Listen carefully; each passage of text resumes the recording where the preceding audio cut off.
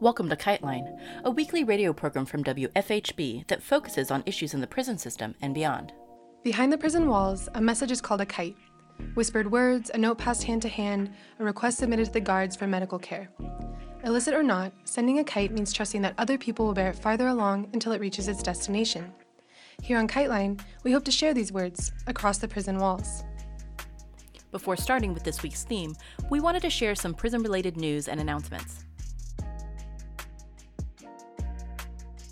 Prisoners at an ICE detention facility run by the private GEO Group went on hunger strike this week.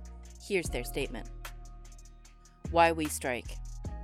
We've been kidnapped by ICE and detained in 4 dorms of the Mesa Verde detention facility in Bakersfield, California. Since the outbreak of COVID-19, we have been sounding the alarm about the dangerous conditions inside this facility. We have written letters, recorded videos, and even gone on hunger strike. Unfortunately, nothing has changed. We are still in danger and still afraid for our lives. We know that we will not be safe until we are freed, but ICE wants to keep us locked up, and GEO Group wants to make money off us. We have no choice but to go on hunger strike once again. We will forego cafeteria meals to protest our continued detention and the horrifying conditions at Mesa Verde, such as a Mesa Verde nurse tested positive for COVID last week. Only a handful of people that she came into contact with on her last day of work have been tested for the virus. COVID is now in every detention center in California and only recently killed our brother, Carlos Mejia. Our jailers come in and out of the facility and move between the dorms every day, and most of them still don't wear masks or gloves. People from state prisons, where there are confirmed COVID cases, continue to be transferred into our dorms without being quarantined or tested for the virus. At a time when we need strong immune systems more than ever, we are served spoiled, non-nutritious food. Our meals mostly consist of beans and fake meat, and we rarely get any fruit. They use the same ingredients over and over until they are rotting and foul-smelling. The portions are tiny and we are constantly hungry. Only some of us are lucky enough to have families who can afford to buy us expensive, and usually unhealthy, snacks from the commissary. Many of our toilets don't work, and some of us are forced to share just 2 toilets and 1 urinal with dozens of people. Our bathroom floors are covered in disgusting standing water filled with mosquitoes and crickets. We are forced to live with the constant smell of dead animals. We've voiced these concerns to staff of GEO Group, the for-profit company that ICE pays to run our facility. But they don't care about us. They value their bottom line more than our lives. Every dollar they don't spend on our food, sanitation, and medical care is another dollar in their pockets. We are angry, we are tired, we are scared. We demand our freedom, and in the meantime, we demand that ICE and GEO immediately 1. Stop transferring people from criminal custody into ICE detention. 2. Serve us fresh, nutritious food, including fruit, real meat, and larger portions. 3. Repair our bathrooms and clean and sanitize our dorms regularly. And 4. Require that all staff wear masks and gloves at all times. We will continue our strike until we are free and until these basic demands are met. It's time that GEO Group and ICE recognize our humanity and stop putting our lives at risk.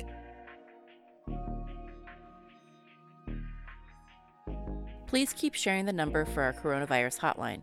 We'll continue to air messages from prisoners who call in from the inside and family members calling in for support for their loved ones. You can call in on behalf of a loved one, or they can call in to record their message about the impact of the coronavirus on their facility at 765-343-6236.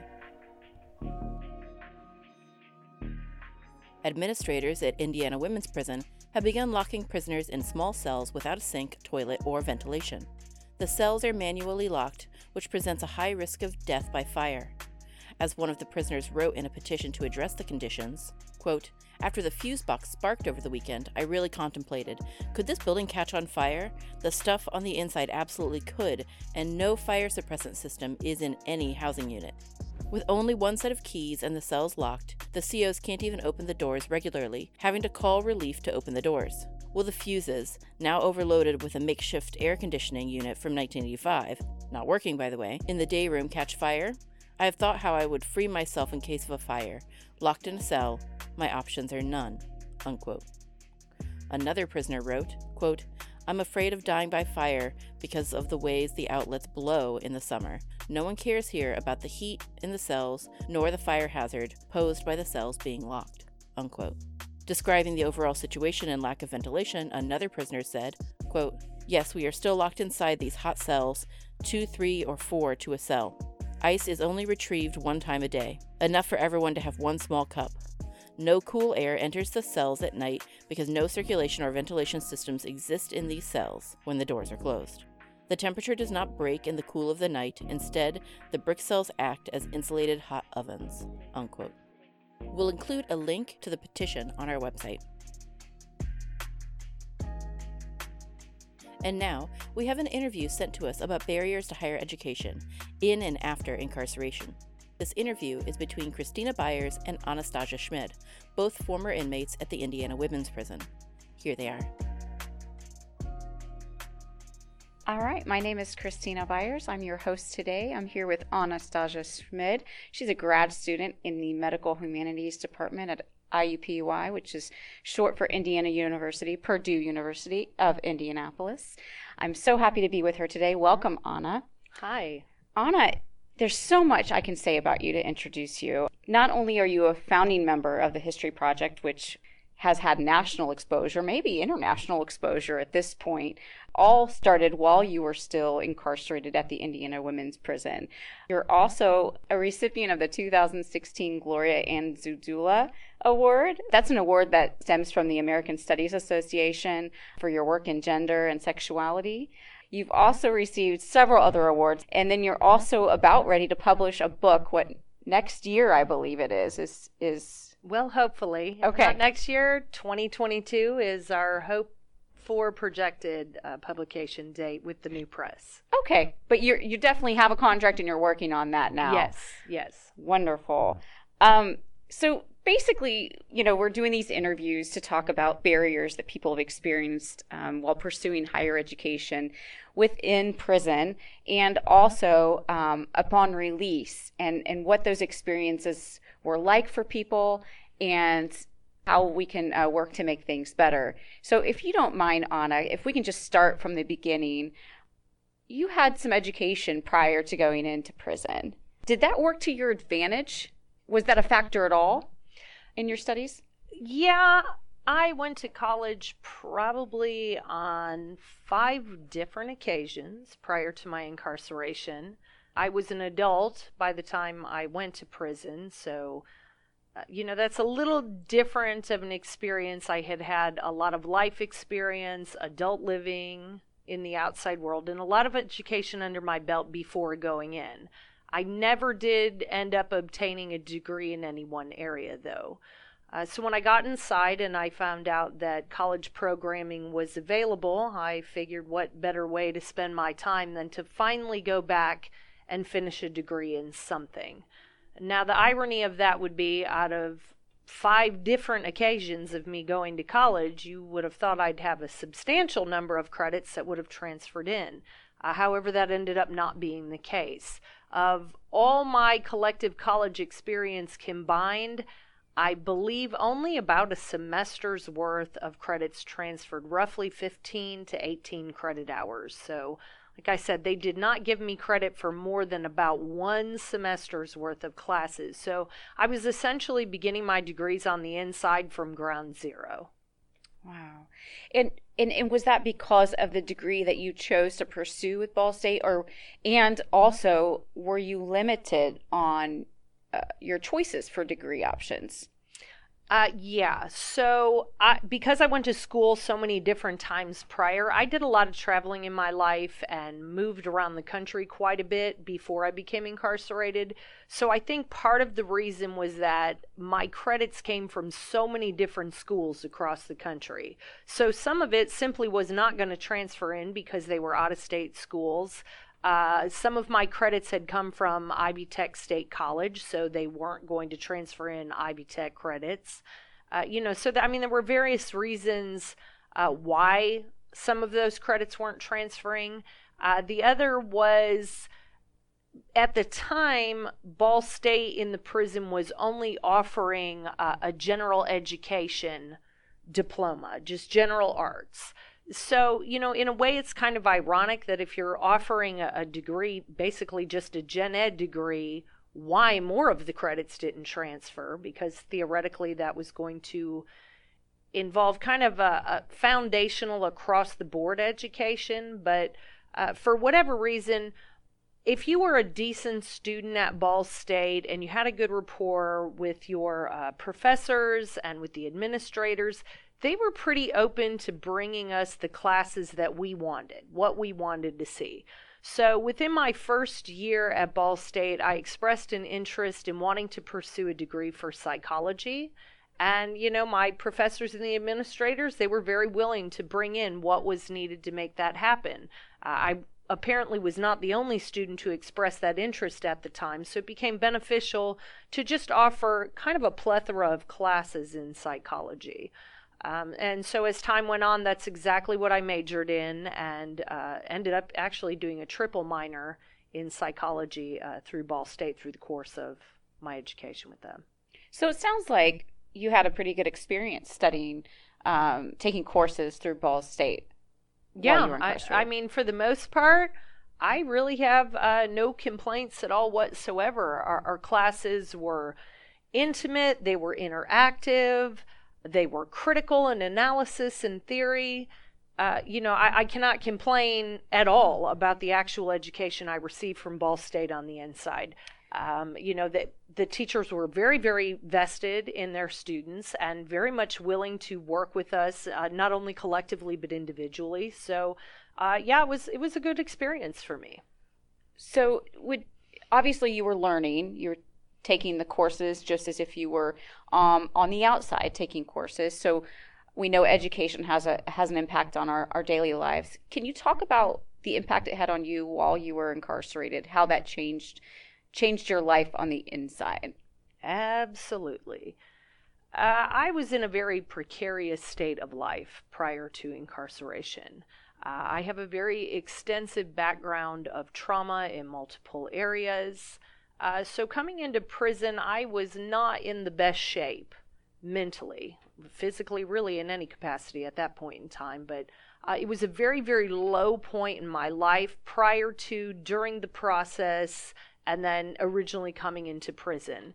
So education for me at that point in time really became the catalyst of transformation for my life. How was I going to take these extremely horrific circumstances that had happened and try to funnel that into something worthwhile with purpose that would give me the ability to remain positive and productive? But I think first and foremost for me, my education on the inside was really transformative for me. What was I going to do to figure out the issues and the problems that I had within myself in my own life? How was I going to find the answers and the solutions to that and give some type of livability to my life under the circumstances and be okay as a human being, and especially being okay in such horrific circumstances. It gave me drive, purpose, motivation, hope. I mean, I was facing an extremely long sentence, and I think it's very easy for any individual when they're facing a lot of time like I was to become very hopeless and to want to just completely give up. I think one of the common fallacies when we talk about reform with prison and we just talk about prison in general, people want to use terms like rehabilitation. They want to talk about all this programming. And the outside world is under this erroneous assumption that that's just a given, that you come in and they're automatically educating you and giving you therapy and doing all these wonderful things. And that is not at all the reality. For those of us who were a part of education, most of us had to fight tooth and nail to get it, even though it was being offered. It was a long uphill battle to even be able to get admittance into the college and to be able to do that. So, it's a constant struggle in the system itself to be able to attain and become a part of what theoretically is an option for you to do. It may be there, but it doesn't mean it's easy for you to get into. It also doesn't mean that this is the choice that the majority of people inside are making. There are a substantial number of people that they choose not to. So, it's very possible to go into prison for a few years or many, many years or even many decades and not do anything at all the whole time.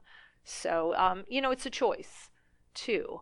And like I said, a choice that most of the time you have to fight in order to obtain, and that was certainly the case with me. They were not readily offering me this. I was not going to be one of the people that they were pushing to get in originally. So can you mentioned it was difficult to get in, to get accepted. You had to fight for that opportunity.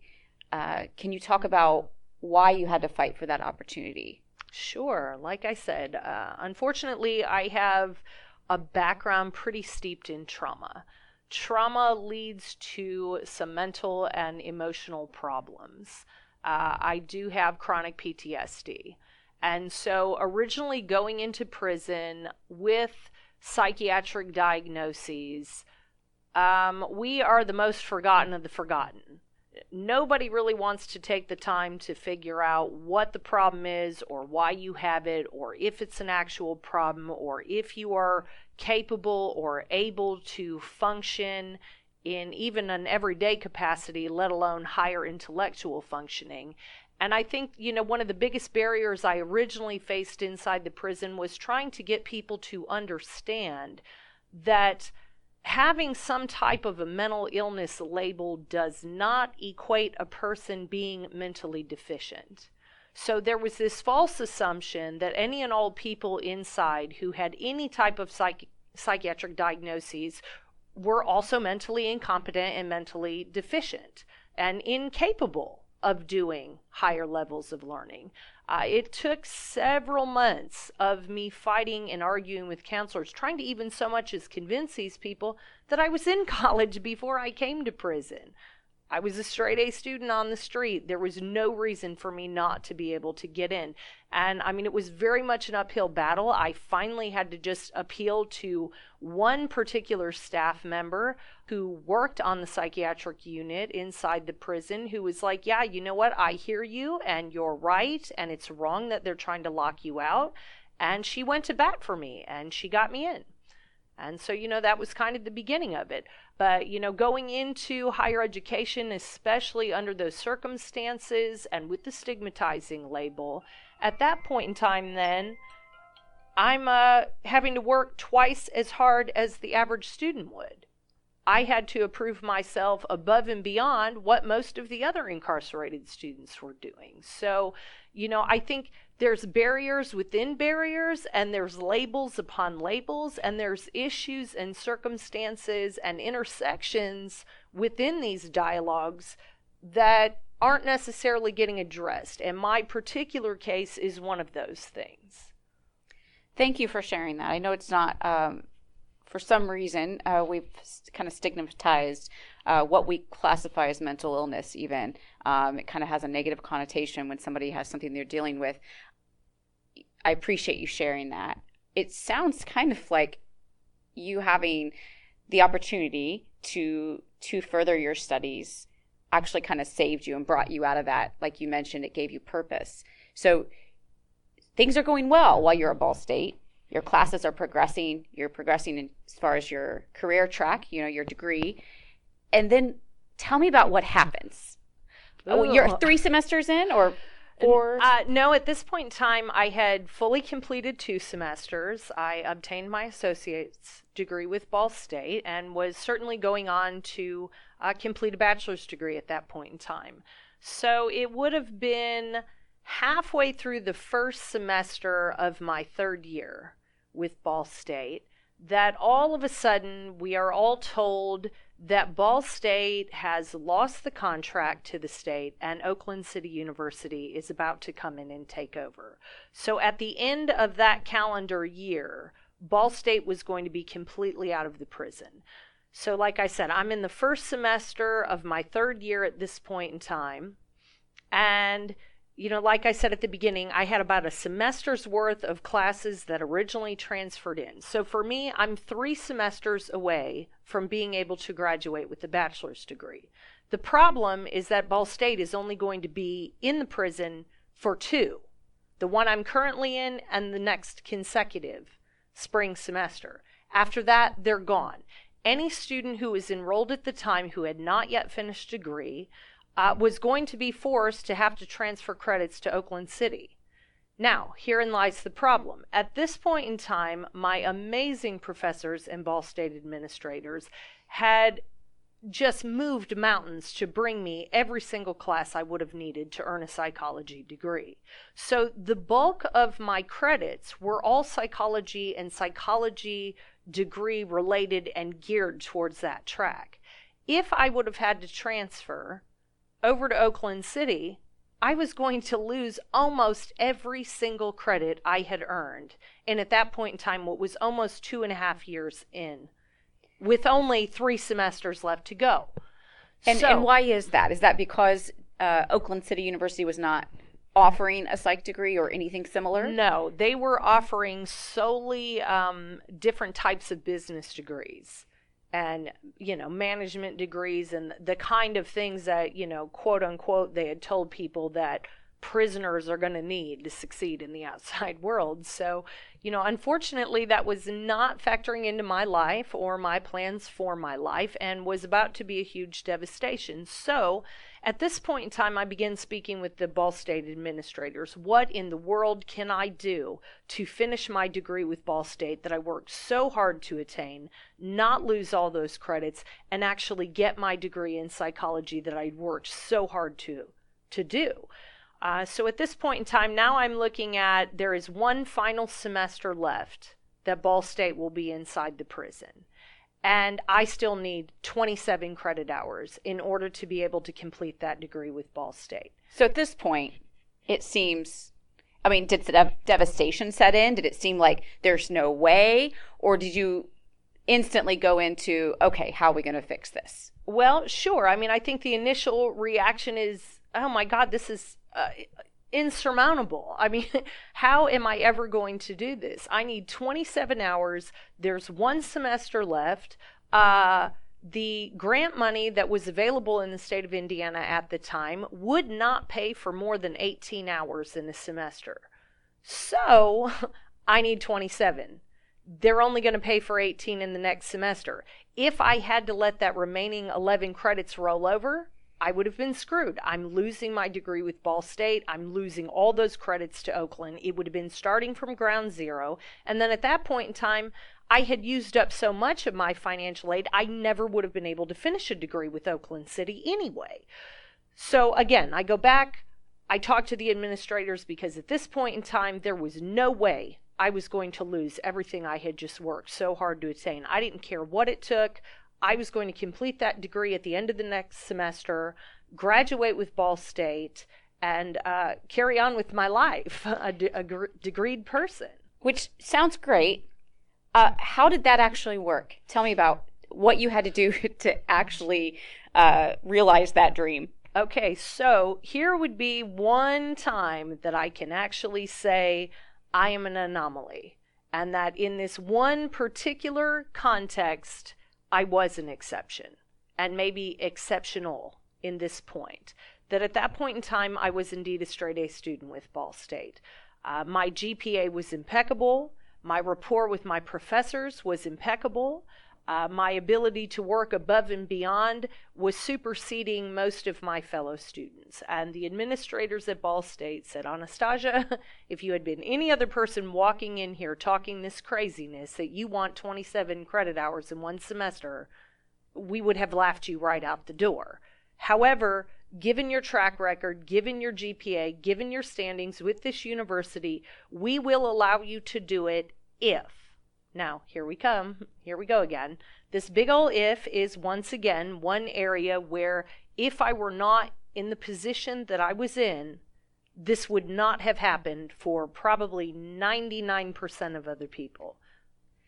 And talking about the position that you were in, like you mentioned, being an anomaly, not everyone would have the opportunity you did to get all of those classes in, get all of those credits. Because as you mentioned, there's a gap between what state funds were going to provide for you to finish your degree and that gap between what you needed. And I think you needed 27 credits. The state would pay 18. That leaves 9 credits. So that 9 credits had to be paid for by someone. Yes, and who was that someone? Okay. Was that something you were able to earn? Were you able to pay No. for that with money you were making within the prison? Absolutely not. Okay. Prison funding, if you are really, really lucky, you're making $20 a month. If you're really lucky. And that $20 a month has to sustain you. You must pay for all of your internal needs with that amount of money. So is that going to pay for 9 credit hours at a major university? Absolutely not. I mean, it wouldn't have even touched it. So at the time, I want to say that the tuition was roughly somewhere between $300 and $500 a credit. I mean, it was up there. I was going to have to come up with a few $1,000s out of pocket to be able to pay for those additional classes. And who paid for that? Well, certainly not me. Being an incarcerated person, I had zero money. I was indigent once I was inside prison. I had lost everything through this happening, despite the fact that I was a business owner previously. Incarceration will devastate a person's life in ways far beyond what most people realize. And, so for myself, I had no more money. And certainly I couldn't rely on the wages that the prison was paying. So fortunately, I have a family that is very supportive. And when they listened to the plight that I was in and just how detrimental the loss was going to be if I did not pay for that 9 credit hours, my family opted to pay that remaining money for me to complete that tuition so that I'd be able to finish those 27 hours in that semester. And what other people may not realize is that college, at least in this state, can earn a person what's known as good time credit, which essentially equates a reduction in a prison sentence. So in this context, the bachelor's degree was worth 2 years of good time credit. So that would have been me also spending an additional 2 years in prison by not earning that degree. Wow.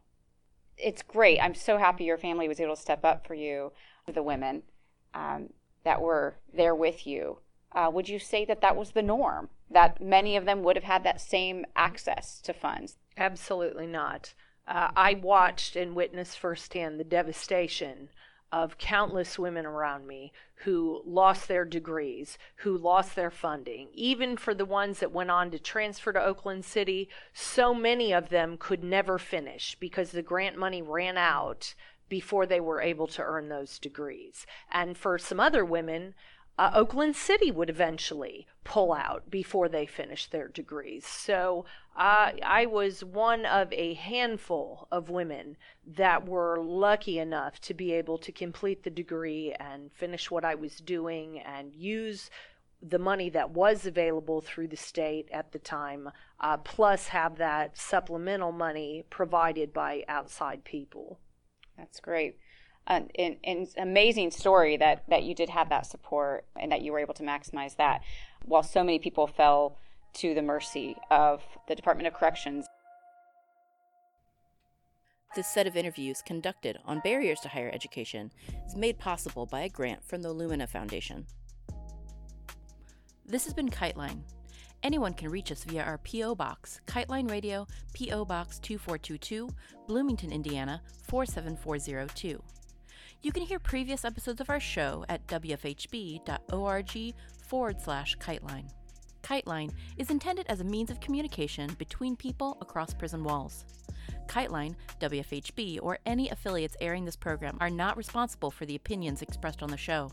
Please join us every Friday for more stories, news, and insights about the impact of prison on our community. Thank you for listening.